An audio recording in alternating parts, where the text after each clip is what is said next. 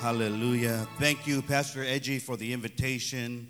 And also want to thank my pastor, Pastor Ruben Reyna, for the opportunity. It is always a blessing to, anytime you have a chance to share the gospel, it's always a blessing, amen, to preach the word of God. Well, if you have your Bibles, I want you to turn with me to Acts chapter 6.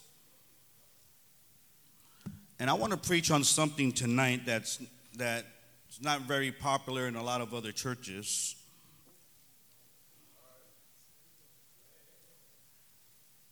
But thank God it's popular here in Living Word. Hallelujah.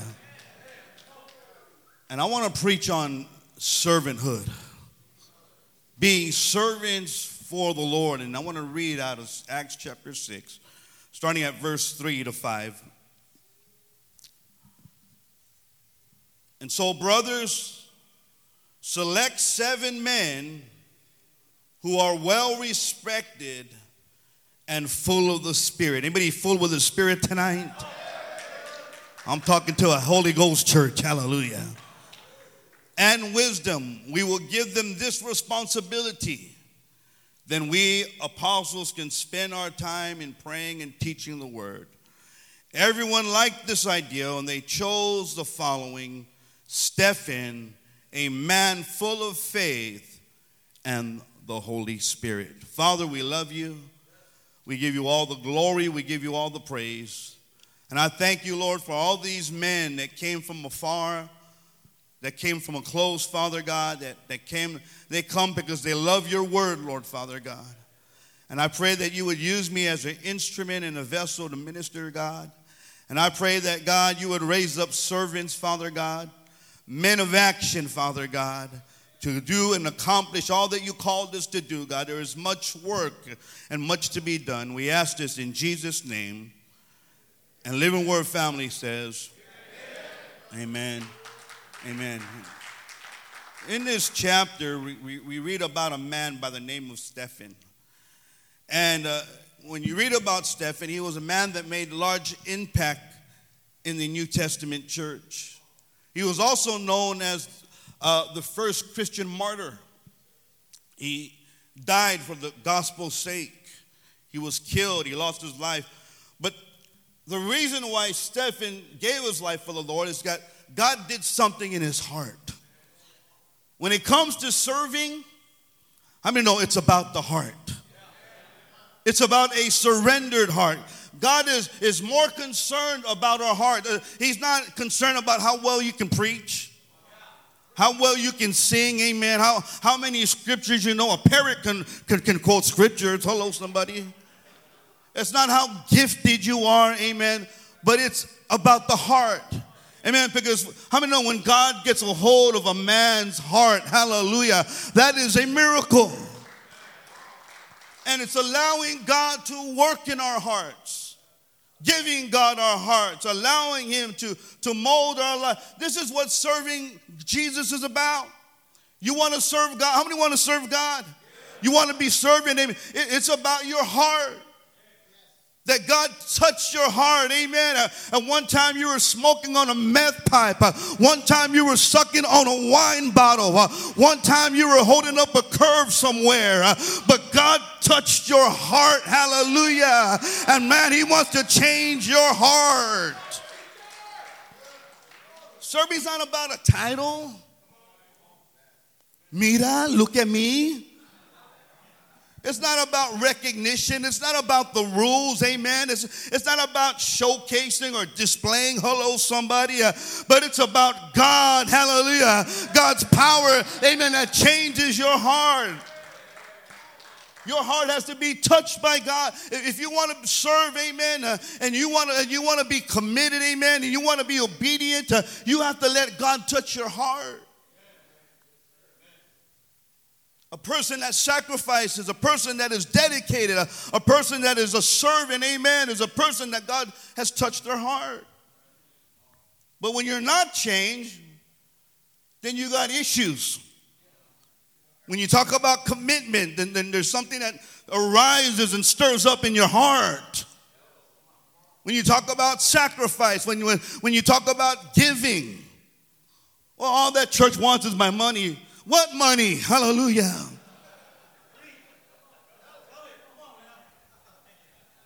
And the only way that God can change your heart, he's going to test your obedience. With things that you may not even know or you may not understand, but it's an area that it's in your heart that God is going to touch and he's going to challenge and he's going to test. But there's a blessing. When you have a surrendered heart, amen, God will bless you. God will bless your family. Hallelujah. God will bless your kids. Your kids don't have to go down the same place you went down to. Amen. Your kids don't have to be in and out of jail, in and out of court. Hello, somebody. They can be here in the house. See, it's easy to shout and lift up our hands here. What about serving?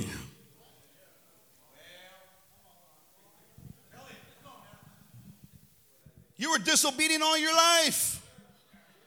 You didn't listen to the po-po.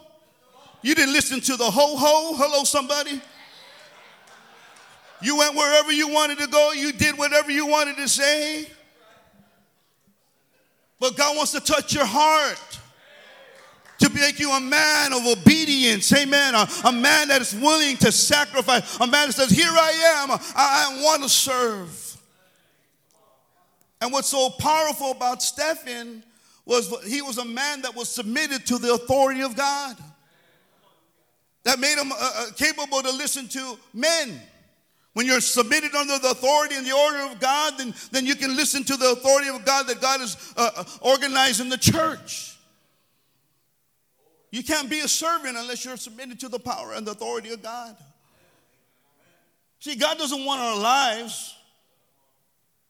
We can come service after service. We can come, amen, but he wants your heart. Somebody say, God wants my heart. And our service is an expression of love.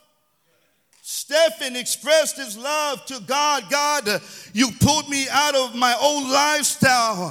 The very least that I can do is serve you, God.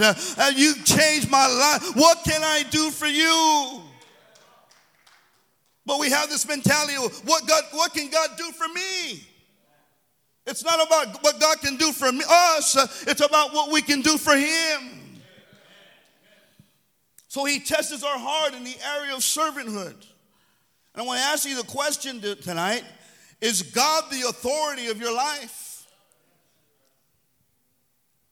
The power of God is he gets a selfish man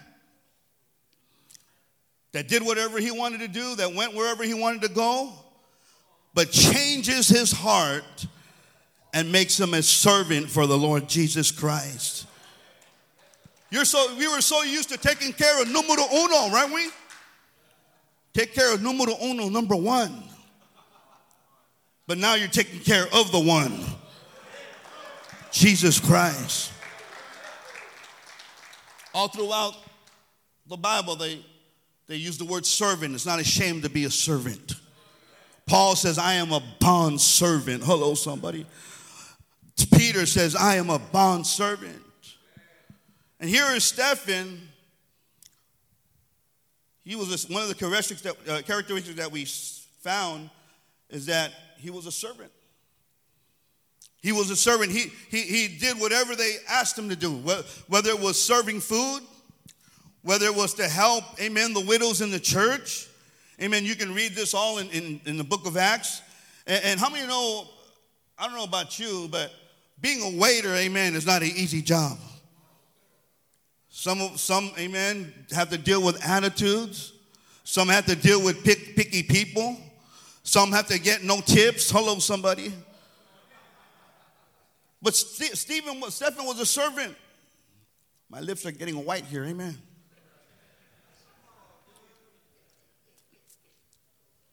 He was a person that was always available for the work of the kingdom of God. When they asked Stephen to serve, he says, man, I am available. He was a man, amen, that was available. He didn't make any excuses. Well, Pastor, let me pray about it. Let me go home and ask my wife. Oh, you ain't hearing a Filipino tonight. Wait, let me go home and ask my wife if I can. No. He made himself available. If you want me to serve food, I'll serve food. You want me to clean toilets? I'll clean toilets. You want me in the parking lot? I'm a soldier, God. Put me in the parking lot. You want me to sell t-shirts? You want me to go out, amen, and fundraise and sell some chocolate bars? I am available, amen. My life is available for Jesus. He wasn't full of excuses. Like Pastor Reggie says, we all have them. And they all stink, amen. I'm thinking about armpits. I don't know about what you're thinking.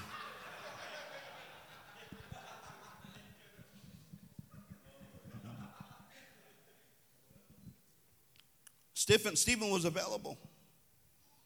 And I don't know about you, but I love when people are available in my church.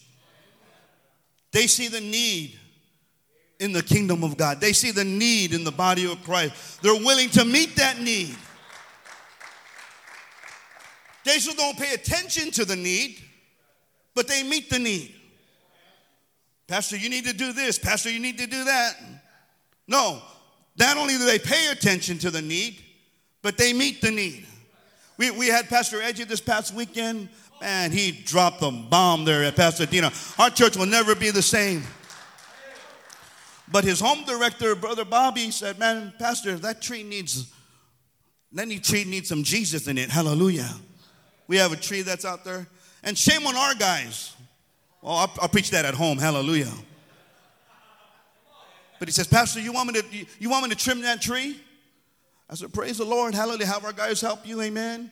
And man, they went, amen, that same day. They took care of the tree. They saw the need and they met the need.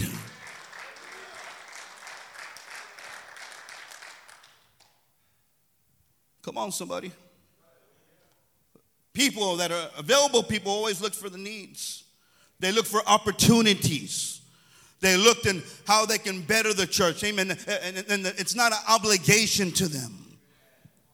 We get blessed with people that want to get involved. God is looking for men. His eyes are to and fro. Amen. Front to back, left to right. Looking for a man that will stand up and say, man, I am available. Use my life, God. Here I am. Whatever you want from my life, use my life. He doesn't want the leftovers. Remember in high school we talked about the scrapas? Nobody wanted the scrapas. God doesn't want your scrapas, hallelujah. He wants your best, amen, that you make yourself available for the kingdom of God. How many know it's a privilege to do something for Jesus? It's a privilege to work. It's a privilege, amen, to serve in the kingdom of God. Amen. God, whatever, anything you want me to do, I'll do it. And you know, it belongs to God. Some people have a mentality, well, it's my time, it's my money, it's my ministry, it's my body. But when you're out there tricking, hallelujah, it wasn't your body.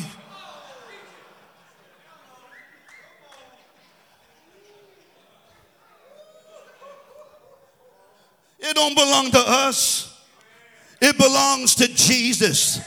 You woke me up, the very breath, amen, that I have in my lungs. Hallelujah.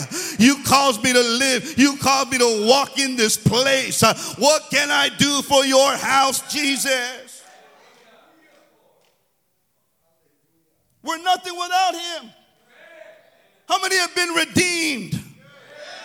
We owe God our lives. Hallelujah. Amen. There's a debt that we cannot pay. We've been forgiven of much. And he that has been given much, amen, loveth much. Romans 12:1 and 2 says these words. Therefore I urge you, brethren, by the mercies of God, to present yourselves a living and holy sacrifice, acceptable to God, which is your spiritual service of worship. In other words, the very least that we can do. God, you pulled me out of the miry clay. You set my foot upon a rock. You made my footsteps firm. You put a new song in my mouth. The very least that I can do, if I can usher, that's the very least. If you got me to do media, if you got me to cook, the very least that I can, that is my reasonable service. But all of a sudden we pull out this, disability card. You got your spiritual disability card. Hallelujah.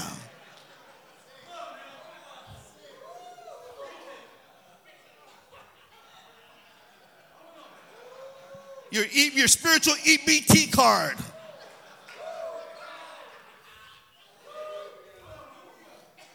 Well, I can't because you're a little victim and everybody hurt you. And we got to give you the chipon and we got a baby room back there. Hallelujah. We'll put a little baby powder on you and pat you on the butt. Oh.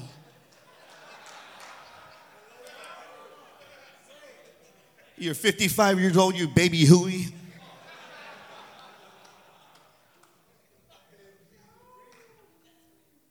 But Stephen was available.